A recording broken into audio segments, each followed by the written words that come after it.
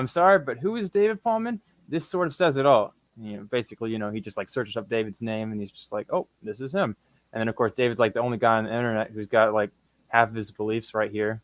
But then at the very bottom, he coincidentally just leaves it in, sales associate at Dillard's. And then it's like, is he really saying David doesn't have an opinion because he works in retail?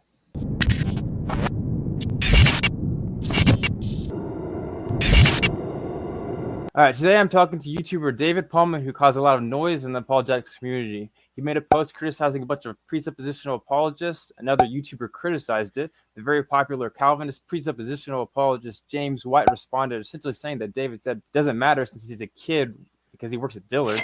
He's got responses from Cameron Pertuzzi of Capturing Christianity, Leighton Flowers of Soteriology 101, Robert Rowe of Sentinel Apologetics, and many more. David, say welcome to everyone. Tell them who you are and how you've been the past few days. Yeah, hi everyone, and thanks for having me on, Zach. I've been busy the past couple of days. I'm never been slammed with this many friend requests on social media. There you go. That's awesome, man. All right, so let's get into it. So, David, can you read the original post that you wrote? Yeah, sure. Also, I want to make sure you get the original emotion that you were writing when you were like, man, like this is going to be a good post. I'm going to write this. All right. Give me this hot take, David.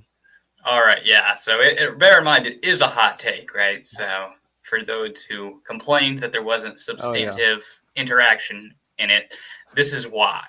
But yeah, I wrote a hot take. Greg Bahnsen wasn't a particularly brilliant or original thinker. Most of his ideas predate him and have been developed far more rigorously by other thinkers. I would go as far as to submit to you that Bahnsen's popularity has nothing to do with his rigor, everything to do with his rhetorical capabilities. I believe that his fans generally mistake his strong and confident words for sound argumentation. While we're on the topic, I don't think that Bahnsen is an isolated case. The Calvinist community in general is easily seduced by strong rhetoric, which tells them what they want to hear. Think of James White, Scott Oliphant, Paul Washer, Jeff Durbin, Cy Ten Brigg, etc. All of these gentlemen are, in my opinion, very shallow thinkers, and yet they are lauded by the Calvinist community. I don't say this to be demeaning towards these individuals or to Calvinists. I would simply urge those who listen to these individuals to be careful that they are not mistaking rhetoric for rigor. Awesome. All right. Now, my viewers have probably seen this name fly around, but can you tell us briefly like who Greg Bahnsen is and also these other guys that were mentioned in this post? Yeah, well, Greg Bahnsen was a popular presuppositional apologist, a student of Cornelius Van Til. He did a lot of debates with atheists, most famously Gordon Stein. He wrote several books, including this big 800-page analysis of the thought of Cornelius Van Til, and he's just widely regarded as probably the best proponent that has ever existed for presuppositional apologetics. Yeah. And he's also just kind of regarded as like this huge intellectual and Calvinist precept communities, which is kind of one thing that sparked the post. Totally. James White, director of Alpha and Omega Ministries, talks on the dividing line every week. He's written several books, again, another big name in the Calvinist community. Scott Oliphant, I think, teaches at Westminster Theological Seminary, if I'm not mistaken. Paul Washer, more a famous preacher, has been big in like the Christian purity movement, the courtship movement. Yeah. Jeff Durbin, pastor of Apologia Church, and a very loyal student of James White. And then, of course, Cy Ten Brigg, famous internet apologist, and not so much anymore, just because of some things that have come out, but at least previously he had been a very prominent voice for presuppositionalism, did a lot of debates with atheists, Matt Dillahunty, and such. Yeah, they definitely know who Cy Ten is now. Got like 17 different videos on him. But anyways, what did you, at the very beginning you say, wasn't a particularly brilliant or original thinker, referring to Greg Bahnsen. So like, what do you mean by that? Yeah, so a lot of people thought that that was intended as an insult, and it's really not. So when I say someone is brilliant, I'm talking like you're in the top 1% of thinkers who have ever lived, right? Or maybe the top 5% or something like that. Like a very narrow slice of people who are really rigorous, really sharp, really, have made a difference. And Frankly, it's comparative. You know, I've read Bahnsen's work, and I mean, I've also read people like Alvin Plantinga and Tim McGrew, and you know, I read analytic philosophy almost every day. And there's a stark contrast between that and Bahnsen was trying to write analytic philosophy, but and I mean, I guess it would still qualify, but in terms of, you know, the amount of interaction he does with what I think are obvious objections to his arguments that he should be addressing, it's just not addressed. That's what you expect in good analytic philosophy. If somebody's really brilliant, I expect them to be interacting with their most prominent detractors. Bahnsen just doesn't really do that. And so that's kind of what I meant when I say he's not really particularly brilliant, even though he's held up as being like this uber intellectual. That doesn't come out in his writings to me, which is not to say he's not a smart guy. He's very clearly an intelligent person, but you know, I don't think he could hold his own against, you know, somebody like Alvin Plantinga, Tim McGrew, Michael Bergman, you know, just some of the other big name philosophers of our day. I really don't think that Bahnsen was on their level. As far as being original, this I was actually referring to a lot of the arguments he was prone to use, particularly the problem of induction. This is like not his argument, right? This came from Hume. He borrowed a lot from Bertrand Russell on this. If I'm not mistaken, even Van Til might have put this forward before Bahnsen. And really, most of his arguments he either gets from Van Til or he's developing the arguments from other thinkers. And this really shouldn't be that controversial, but it was just a point to make that a lot of the arguments that Greg Bahnsen put forward were not his own. He was parroting other people's arguments. And that's not to say there's anything wrong with that, but it should be acknowledged. Yeah, totally. Yeah, so was there something that inspired you, or like were you like reading something or writing some other posts or whatever, and you're like, you know, this seems like a good thing to talk about? Like, was there anything that inspired you?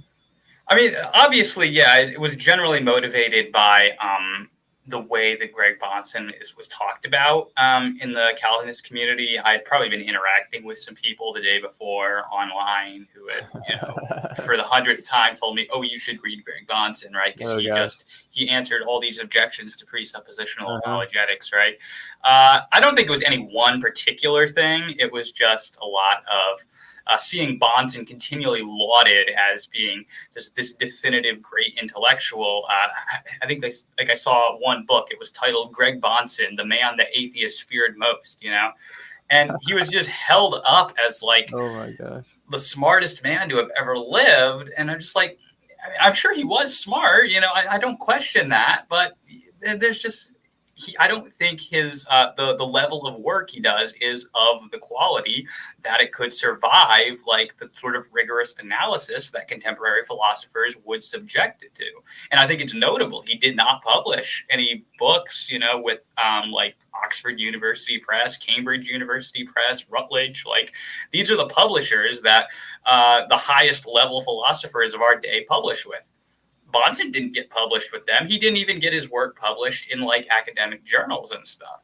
It's not discussed by contemporary philosophers. Bahnsen is not cited by contemporary philosophers. And, you know, those are sort of the marks of somebody who is probably one of the more brilliant thinkers of our day, right? Like Alvin Plantinga, I disagree with him on plenty of things, but he's cited everywhere. Like in almost every philosophy book I read, I can almost guarantee you Alvin Plantinga is going to be in there. He's somebody who has really made a difference in the face of contemporary philosophy. So most philosophers don't even know who Greg Bahnsen is. And that is not in and of itself to say that he's not brilliant. I think his work makes that case, but it is certainly something that anyone who wants to say that he was so brilliant, they've definitely got to explain then how come almost nobody in academia knows who this guy is. Wow, that's like super crazy. So you make this post. Eli Ayala responds. He's a YouTuber. You know, he's got thousands of followers. Not a ton, not a huge guy, but he, you know, people know him in the community. And he says, "Oh, Bahnsen, you know, he probably he talks about Bahnsen and like, oh, David's obviously wrong. You know, Bahnsen had all this education and he had all these rewards, and you know, he knew everything." You have any thoughts on that? Yeah, well, first of all, I don't think that was actually, I don't think Eli wrote that. So I think Pallmann actually wrote that, who, well, if you know anything about Paul, he's not a fan of mine. But yes, I think he actually wrote that post in defense of Greg Bahnsen, which to my mind, it looked like the two main points were that Bahnsen had a lot of degrees and David Pallmann is not to be taken seriously. So those, those seem like the two main points there, which, I mean, it's fine. I mean, I agree with the first one. I agree that Bonson did have points. I don't think it follows from that he was either brilliant, original, or rigorous. I don't think that follows from the fact that he had degrees. And, whether somebody thinks I should be taken seriously or not, that's, entirely up to them. I'm certainly not an academic. But I think Eli, if I heard correctly, he actually asked Eli, or somebody asked Eli to share that post. For one reason, I have Pallmann out of blocked just because, again, I don't particularly like the guy. I find him to be a little bit, not to be insulting, I find him to be a little bit toxic and just sort of not the sort of person I like to interact with. So that's why I have him blocked. But anyway, so obviously the upshot of that is I wasn't going to see that post. And I think he wanted me to see it. So I think he asked Eli to share it. And I'm not completely sure about that, but that's how I've understood it. And so, Eli shared the post and he since deleted it too. And I'm not sure if you would want me to share this. But anyway, he apologized to me for the sort of storm it caused and such. He did, yes. Wow. I mean, I appreciated that. Eli did. I certainly didn't ask or expect him to, delete the post. So Paul or Eli deleted it? Eli did. Really? That's awesome. Yeah, I mean, I was looking for it and I couldn't find it, so I was a little confused by that. But that's super cool. But I mean, at the same time, like, this is giving you a lot of press coverage. So I mean, I doubt you're that complaining that much. No, I wasn't upset about it. I mean, it's interesting. A lot of people since to me have been like, "Oh, well, you brought this on yourself and such." And like, I was like, I haven't really complained about this. I haven't been upset or anything. Yeah. It's kind of been, I've been mildly amused and entertained by kind of how the situation just ballooned into what it did. Yeah, totally. Yeah, makes sense. All right. Yeah. So Eli makes his post and he's telling all this about David and he's saying, "Oh, Greg Bonson's actually a pretty cool guy." And then James White responds. He says, "I'm sorry, but who is David Pallmann? This sort of says it all." Basically, he just searches up David's name and he's just like, "Oh, this is him." And then of course David's the only guy on the internet who's got half of his beliefs right here. But then at the very bottom, he coincidentally just leaves it in, sales associate at Dillard's. And then it's like, is he really saying David doesn't have an opinion because he works in retail? Yeah, I think it was Jonathan Pritchett who first kind of started criticizing James White on that front, right? The screenshot got shared, and Jonathan Pritchett posted it and basically called James White out and said he didn't have any problem. Of course, he said, basically if I won't use the exact words that Jonathan used, but basically if I post inflammatory stuff on my page, people are free to post inflammatory stuff in response. But he thought it was basically taking a low blow or being underhanded, basically to try to discredit me on the basis of where I worked. Now, initially, I thought, maybe, that wasn't necessarily intentional, right? I mean, he was cropped the screenshot down. He didn't necessarily, maybe he didn't mean to include the job or didn't have any implications there, right? Mm-hmm. I mean, I don't have a problem with it. I mean, I do work for Dillard's, I have that on my bio. It's not a fact that I'm ashamed of. So I wasn't upset by this. But anyway, so Chris Day privately reached out to James White and basically gave him the benefit of the doubt that he did not mean to basically demean me for working in retail. Hold up. I'll read from that. All right. So, well, he said a lot of stuff, but basically something worth pointing out. He says, to James White in a personal message, he says, "I'd like to encourage you to address the fact that your screenshot from his profile includes his place of work, which makes it sound like you're just missing him on the basis of what he does for a living." And then at the very end, he says something nice, to be charitable, assume the best in James White. Yeah, and it was surprising because Chris's message to him seemed very softly worded. It seemed like he was really giving him the benefit of the doubt that he didn't think that James White had intended to do that. And incidentally, at first, I wasn't even prepared to say that James White had intended to do that, right? I mean, obviously, he did obviously have to do some effort to crop down the picture. So it did seem like he had deliberately included that. But, again, I was willing to say maybe he didn't mean to. Yeah, he's trying to be charitable. Right, but then he makes a post and he doubled down on it, and he was like, "No, yeah, it's relevant to assessing his opinion." All right, let's get into that. Let's get into that. All right. Yeah. So we got the post here.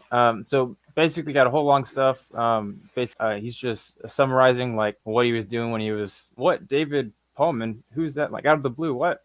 After his comment, he's just saying, "Oh, what's hot take? Did I miss something? Who's this guy?" And then he says, "I'm not even sure what he means by some of that, referring to the stuff they included in the screenshot: evidentialist, radical internalist, all this other stuff." And he says, "But any young man who puts all this on his Facebook bio is hardly going to be in a position to provide much of a meaningful insight into the work of Greg Bahnsen. In fact, you would expect an evidentialist and a classical Arminian to not find a lot of helpful information in Bahnsen or any others listed, including myself." What are your thoughts, Dave? Yeah, I mean, he's right that I didn't find a whole lot of helpful information in that. But I don't think, by the way, that necessarily has anything to do with my being an evidentialist or my being a classical Arminian. Because, I mean, I have benefited greatly from many people who are in the presuppositionalist camp. I've read James Anderson and Greg Welty, who are probably, two of the best academic presuppositionalists working today. I have plenty of respect for their work. I don't, often agree with what they say, but, there's no question of the quality of their work. And I've certainly benefited from that. And just similarly, even like reading people like John Calvin or Francis Turretin, right? I mean, I've been able to learn things from them. Thomas Schreiner and Douglas Moo, both eminent Calvinist scholars. And I've learned, quite a lot from reading their work. Bruce Ware, another Calvinist thinker who I've really enjoyed his work, right? And I didn't include these names, by the way, on the list of people that I named, because I don't find them to be shallow thinkers, and I don't find them to be doing nothing more than empty rhetoric. They do quality scholarly level work that I've personally benefited from. So if James White's intention there was, and again I'm not completely sure, but if his intention there was to say, oh well, just because you don't agree with these beliefs, therefore you couldn't find anything of value there, that's certainly incorrect. I do find things of value in the writings of certain presuppositionalists and certain Calvinists, but obviously I included the people in the list in the post for a reason, because I was trying to say, I don't find these people to be particularly rigorous. And so, yeah, in one sense, it's not surprising. Oh, David, man. Too blunt. Nice, man. No, that's cool. Didn't expect that. That's cool, man. All right. So then he continues. So I did not actually. No, I wanted to add something else. So yeah, basically he was like, so you put your views on Facebook. So like, just because they contradict doesn't mean that you can't have meaningful insight onto like the ideas of presuppositional. Like obviously nobody's going to agree. Somebody on the other side has to at least understand it a little bit and be able to give some insight. Like just because he disagrees, that's come on. And then so anyway, just to continue. So he says, so I did not say much about the topic other than to screenshot his own description, and I purposely included his own provided employment, sales associate at Dillard's. It's relevant. I saw nothing in his hot take that demonstrated the slightest meaningful knowledge of Bahnsen's work. And then, he says some like demeaning words, and then he says, you found absolutely nothing that would explain why anyone, and I would mean anyone, would care in the least about this. Any thoughts on that, Dave? Yeah, in one hand, I had to wonder, like, does he not know what a hot take is? It's meant to be a short and kind of punchy, opinion on something. Of course, you're not going to find any.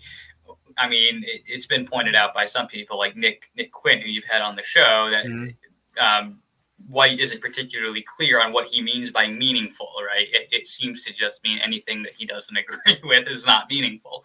But, obviously in a hot take, you're not going to find substantive interaction with Greg Bahnsen. And I don't necessarily expect James White to be aware of this, but it's not like I have not released an hour-long video going through one of the chapters in Bahnsen's book, Presuppositional Apologetics Stated and Defended, where I think I gave a very thorough interaction with the arguments he presents in that chapter. So it's not like I haven't done my due diligence in studying what the man believed, or if you want to put it this way, like I've earned my right to my opinion on him. I have read his work, and I don't find it to be, particularly rigorous or particularly persuasive. And I mean, again, anyone's free to disagree with that. This post was strictly my opinion, but in the sense that obviously in that post you didn't see any substantive interaction with Greg Bahnsen because it's a hot take. But that doesn't mean I don't have substantive criticisms to offer, and I believe I've done so in the past. Yeah, totally. Yeah, so he continues, a 20-something Armenian kid thinks Greg Bahnsen was not a deep thinker and is only popular for his rhetorical skills. Forgive me for not thinking he has read Bahnsen's work on Van Til, or if he did, that he understood it.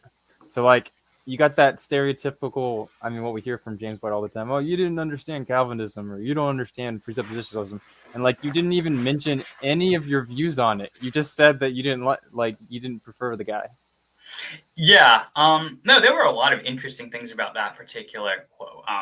I'm guessing James White doesn't know who Joe Schmidt is, but if you're in the philosophy of religion groups, Joe Schmidt he looks like Tom Holland, so that's fun. But we call him the Wonder Boy, and I think he's only 19 or 20, and I mean he publishes in academic journals. I think he's just got one of his books published, or he just signed the contract for it to get published with Palgrave Macmillan, which again, that's an academic publisher. And I mean, he's like 19, 20 years old, right? He's younger than me. So, I mean, the idea that you can't, and again, I'm not professing to be as smart as Joe Schmidt. Clearly I'm not. But the upshot of that is just that your age doesn't necessarily mean that you aren't in a position to have engaged in academic work or to be able to comprehend or understand these people. And just kind of an ironic point is that James White admitted basically that he doesn't understand a lot of the terms that I use to describe myself. And I mean, I get that, right? Like maybe not everyone's familiar with terms like evidentialist or internalist or rationalist or foundationalist, right? But these are very basic terms in epistemology. So James White's not familiar with them. That's fair, right? He's not an epistemologist, so he doesn't have to be familiar with those terms. But then he also says that, forgive me for thinking that he hasn't, read Van Til or Bahnsen or that he hasn't understood them if he has. And it's just ironic to me is that I do know what these terms mean, right? At least well enough to assign them to myself. And that would at least suggest that I'm more familiar with the philosophical turf than James White is, right? It means I at least know enough about it to be able to identify where I fall with respect to some of these classical debates in philosophy. But yet I'm the one who supposedly isn't able to understand Van Til and Bahnsen, even though that's the area especially Bahnsen, that they tended to, publish in. And personally, I mean, I don't find Bahnsen that hard to understand.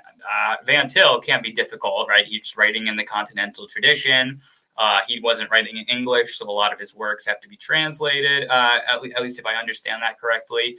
So, but yeah, I mean, Bahnsen's very clear. He's not difficult to understand. So yeah, I mean, that was just ironic to me is that basically he says, I don't understand these terms, but also but then I'm not, qualified to have an opinion on it, or I couldn't understand them if I'd even read them. I found that ironic. Yeah, totally.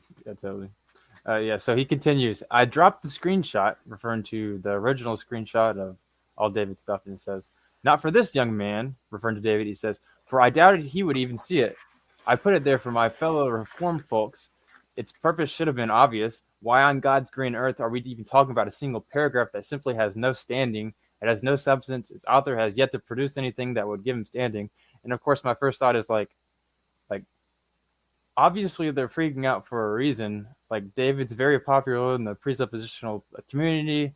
Like everybody knows you, like on these discussion pages. Like Eli Ayala obviously knows you. Like you have a YouTube video with a bunch of views. Like what is he thinking? Yeah, and again, we can forgive him for not being familiar with that. But Sure. I think the implication there is obviously his implication was that I'm not the sort of person to be taken seriously.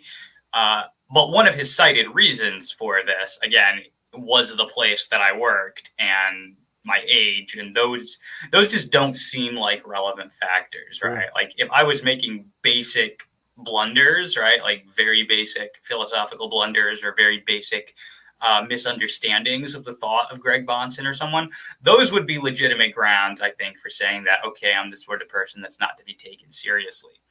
That's not to say these sorts of considerations are completely irrelevant, right? I mean, I work at Dillard, so I know how many people there are actually like reading Greg Bahnsen or philosophy more generally, and it's not a whole lot, right? So, yeah. What are you talking about? Not a whole lot. There's got to be one. There's me, and then there's one other fellow I work with who's Really? also interested in it. That's Anyway, awesome. that's just at my particular location. There could be more else. But yeah, I mean, the point is, it's true. Not a whole lot of Dillard's employees are going to be interested in that. Maybe not even a whole lot of young people are going to be interested in that. So I'm not saying it's completely irrelevant information, but it's like anecdotal evidence, because obviously there's nothing there's no logical incompatibility between somebody being young and working a retail job and also being able to understand Greg Bahnsen. It's not like Greg Bahnsen is on some tier that like is unreachable. Yeah, totally. Yeah. So to continue, he says, I do not know Mr. Pallmann, but I would very strongly suggest he takes the time to track down. It is available online. So basically, Bahnsen's final sermon. So he wants them to track down final sermon, and it's titled, For to me, to live is Christ and to die is gain. And, so it's like, he's talking about something very emotional. Bahnsen was sick and he knew he was going to die soon. So that's the last sermon he ever did. And he's basically just saying, like, to live is Christ and to die is gain. Like, it's okay to, like, I'm giving up myself for Christ, and that's perfectly fine. Like, that was an awesome witness, but it also makes me really confused. And then he's like, I would like to think that if Pallmann would listen to that sermon, he might hesitate next time before giving a hot take on a departed servant of the Lord who did so much in brief time given to him.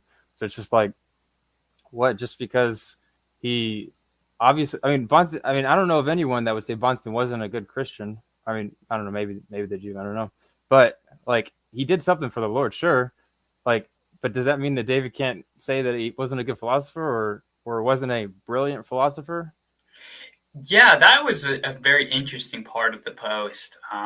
It almost felt like he was trying to like make sort of an emotional appeal, and the logic behind it is very difficult for me to grasp. I mean, are we saying that once a person has like tragically departed, and again, I don't want to like rejoice in that fact, not by any means, but are we saying that they're somehow now immune to criticism, that we can't like engage with their intellectual ideas and judge them to be sound or unsound just because the person is no longer with us, and they, or the fact that they did a lot of great work for the Lord, so now we're not allowed to like say anything negative about, again, not his moral character. I didn't say anything like, I didn't say that Bahnsen was like a bad person or anything. I'm sure he loved the Lord very much. But that doesn't mean that like intellectually we can't assess his ideas and critique them. This happens all the time. All the time in like academic literature, you see people interacting with like Immanuel Kant and David Hume and Rene Descartes, right? People who have long since passed away. It's perfectly legitimate to still interact with their ideas. I think maybe we see what his real motivation there is, that obviously he has a lot of respect for Greg Bahnsen. In not in an intellectual sense, but in one sense, I would have some respect for Greg Bahnsen as well. I think, it takes a lot of courage to go and debate atheists in the way that he did. But again, that doesn't make his ideas immune from criticism. So, I get that people are attached to Greg Bahnsen, and I've acknowledged this, like even in the hour-long video that I did, that I know that they, hold him to be very dear. And, I'm not trying to insult him in saying this. I even said in the post, I wasn't trying to demean him, but when it really, like when push comes to shove, are his ideas any good? My own conclusion is no, they're really not. Okay, so this is a response even later after that. James White says, "Well, we now know why 25-year-olds associated with Trinity Seminary pop off with foolishness. Their professors cheer them on. Infantile, childish, and shameful. Adults should know better." And this is a response to Jonathan Pritchett, who, you know his position? What is he at Trinity Seminary? I want to say vice president, but I could totally be wrong about that. It's high up there, whatever it is. But so it's like David Pallmann has read more Bonson than 99% of James White fans. Changed my mind. This is from Pritchett. So David, have you read more Bonson than 99% of James White fans? I don't have the exact statistics Okay. On what his fan base and how much Bonson that they have read. I mean, I'm sure they've got a few really studious people who like go out there and read everything Bonson has read. I really doubt that's most of them. Most of them like read, one, maybe two Bonson books. So, I mean, I think I would say it's fair to say I've read a good amount of Bonson. I've read his introduction, Always Ready, kind of his famous presuppositional apologetics, Stated and Defended. I'm currently working through, again, his 800-page analysis of Van Til's thought. Several of his PDF articles that are available online that, people have sent to me. I'm sure it's not everything that he ever wrote, but I think I have read a good enough amount of Bonson to have at least an informed opinion about him, even if I haven't, read absolutely everything that he read. But I mean, again, I think it's kind of missing the point of the post, which, Pritchett was just saying that, yeah, I have read a lot of Bonson, probably more than most of the people who are supporting James White and are getting enraged over this. And it was just kind of interesting. First, he's identifying what I said in the original post as foolishness, which, I mean, okay, I guess expressing your opinion on someone is considered foolishness. But I mean, then again, he did the same thing to me. But yeah, then I guess just getting upset at, Jonathan Pritchett for... Jonathan Pritchett has even said he disagreed with basically what I said in the post. Right? He likes Greg Bonson a lot more than I do. His bigger issue has been with how White is behaving through all of this. And so it's kind of interesting. He's not so much cheering me on as I think he's just having a bit of fun with the situation. And it seems to me as if it's really as childish and foolish as James White thinks it is, then why doesn't he ignore it? But he keeps addressing it. And so it almost seems like maybe it's not as childish and foolish as he wants to make it seem. And if it is, then basically by addressing it, it seems like he's being as childish and foolish himself. Yep, that's a little awkward. That is very awkward. But no, it was funny because, for one, everyone knows Pritchett. Anyone who knows Pritchett, who he is, they know he's a troll in a lot of regards. Oh, yes. He's the bad cop of Trinity Radio. Yes, indeed.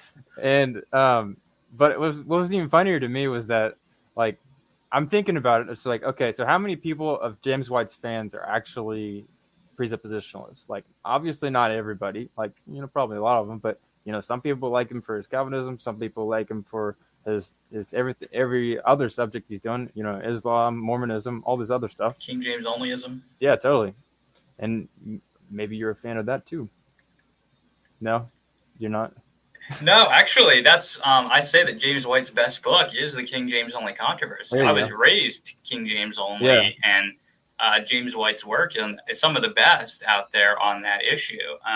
It's just amazing to me how rational he seems to be on that issue. Mm-hmm. But then when it comes to Calvinism and presuppositionalism, it's like there's just this shift in gears, and he's all of a sudden not as cool and deliberated, at least in my opinion, on those issues. Yeah, that's a good point. All right, so this is a bit of I wouldn't say a mature one, but since there's no apologetics, his cover photo is pretty ridiculous, and then he writes, James White, hold my beer while I respond with demeaning rhetoric and ironically prove David Pallmann's point. And then Cameron Bertuzzi says, I worked at Best Buy for several years. I guess that makes me disqualified from thinking hard about God. Sad face, sad face, sad face. And then he says, "I stand with David Pallmann." David, do you have any favorite memes?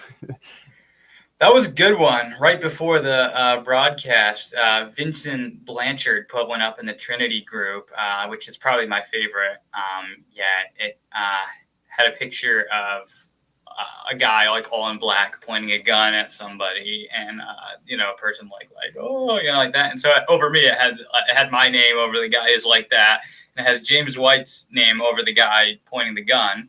And then in the next picture, the guy who had all been scared in the first picture, he pulls out I think an RPG, and it says the Trinity. It says Trinity Radio fans, and it had the guy in black running off. That one was maybe not completely accurate, but it was the funniest one I've seen so far. That's awesome. All right, so moving on. So this controversy, all this stuff going on here, has brought up some familiar, interesting people in the apologetics community. You got Saigar, Lydia McGrew, Braxton Hunter, Leighton Flowers, Robert Rowe, as we mentioned, Joshua Swamidas, and of course James White, Eli Ayala, Cameron Bertuzzi, Chris Day, Jonathan Pritchett, a whole bunch of people in the apologetics community that just, and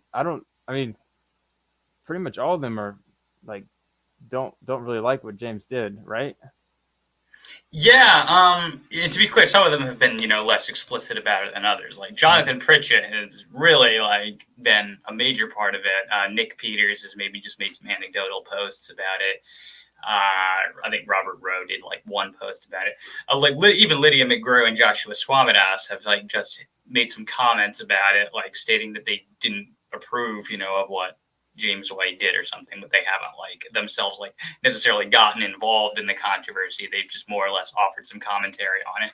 So not everyone has been involved to the same extent, but yes, I was just when it first happened, I was kind of just prepared to not touch it and let it go. And so many people got involved. Eventually I had to address some of the things that were going on, and I shared some of the posts and things that people had made in my defense. But yeah, no, I was definitely surprised at the sheer number of people that this controversy attracted. Oh, that's awesome.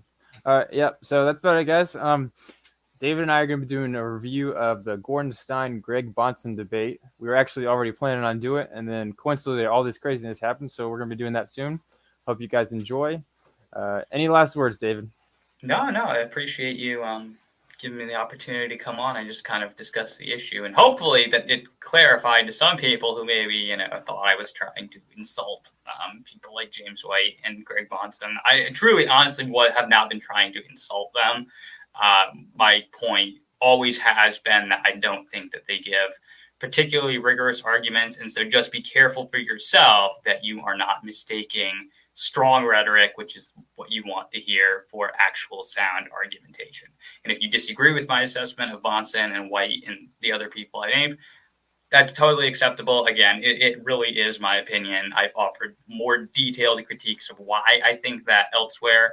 But the purpose of the post wasn't to argue for that. It was just to more or less try to make people more aware of that aspect, as I see it as being a problem in the Calvinist presuppositionalist community. And as long as it's clear that was my main point, then yeah, that's really all I needed to make clear. Oh, all right. And also, you kind of mentioned it, but I'm going to link David's video, Everything Wrong with Presuppositional Apologetics, in the description.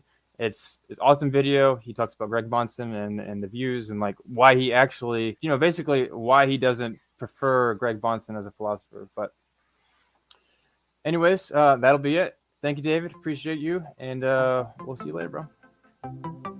Oh, sure. Thanks.